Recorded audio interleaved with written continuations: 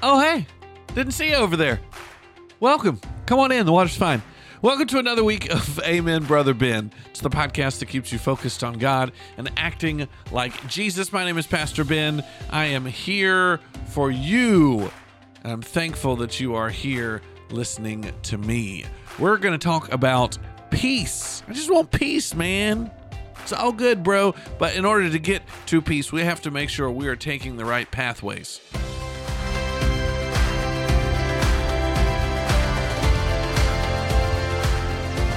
The pathways of peace. The pathways of peace. That sounds like something, doesn't it? I'm sure it's been used somewhere. I don't know things about things, so it's probably something I heard somewhere. Thank y'all for listening again this week. I wanted to spend a couple days with you seeking and pursuing peace. You may be listening to this. You might be listening to this way in the future, but if you're listening to this on Monday, the day after I preached the sermon on peace, we've been doing the Beatitudes, and it might not, the sermon itself might not be up, but you can go back and watch the live stream on our YouTube and our Facebook page at Freedom Family Church, Siler City. I gotta tell you, man, I was getting some Cheerios, messed up some people's breakfasts. This is real bad, but it was all in the interest of peace. And I wanted to talk today, let me pull up my notes here so I know what the heck I'm talking about here, about these pathways to peace.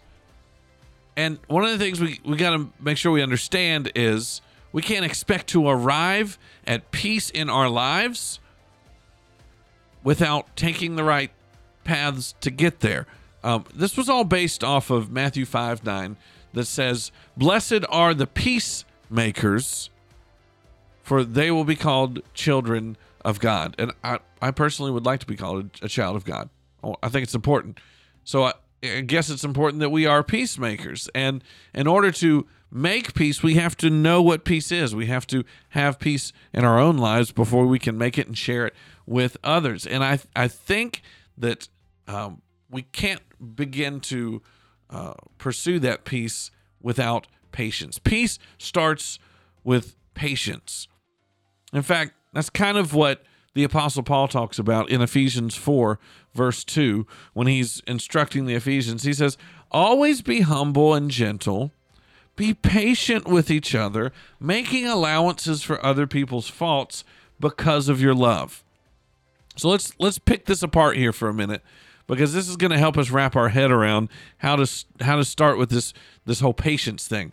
It takes humility, right? It says always be humble and gentle, meaning you need to always keep in the back of your mind that you're not that great. Like, not bad self-esteem, but just the fact that, because y'all ever get this? You just walk into a room and you're like, you're all idiots. You all drive me nuts. You all bug me. That's not very humble.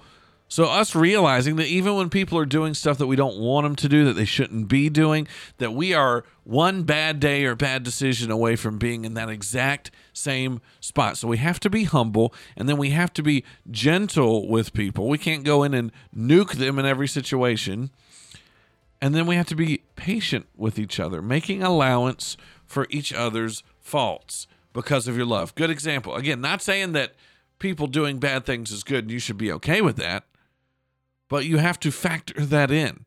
And so, for instance, when my wife leads our wonderful team of kids volunteers that teach our kids and watch our nursery at church, she has to make allowance for the fact that people get there late, that people bail on her, that they don't read the lessons like they're supposed to.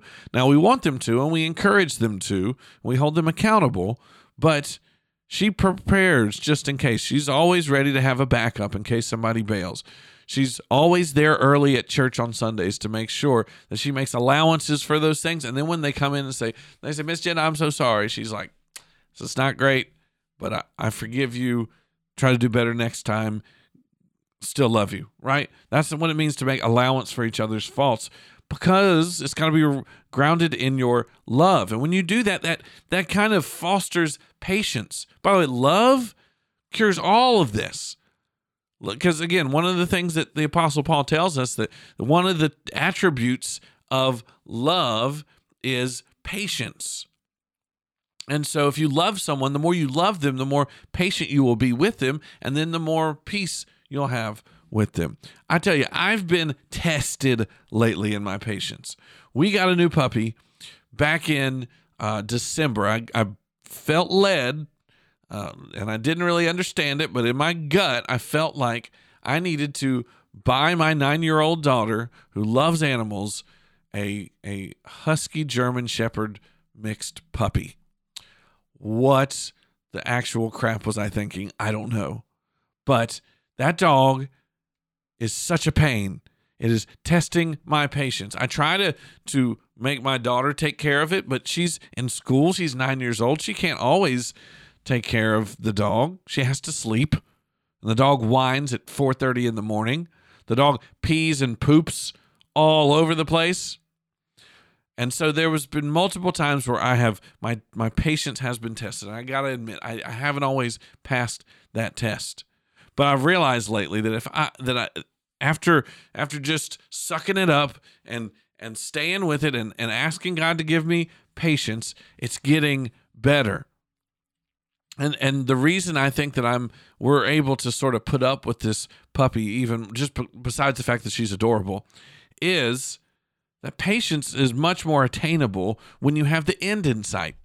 One of the things that has kept me patient is I know my goal. My goal is to have a dog that can be a companion and, for my daughter and to be a part of our family in such a way and keep our other dog busy and have a friend for our other dog.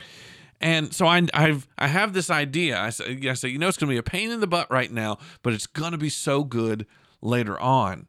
And when we keep the end in mind, when it comes to having patience with a friend, with a spouse, with a coworker, if we keep our mind on the next thing and on the goal and why we're even here in the first place, it really helps us extend patience to that person. And when we do that, I don't know if you realize this, but you are acting more and more like your Creator.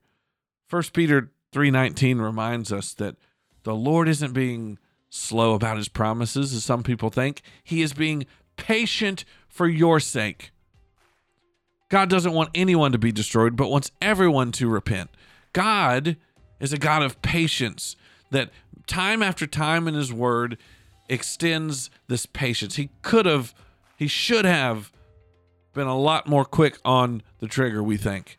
But God says, I got patience because I want peace and because I love you. So when you do that in your life, God will give that to you as well.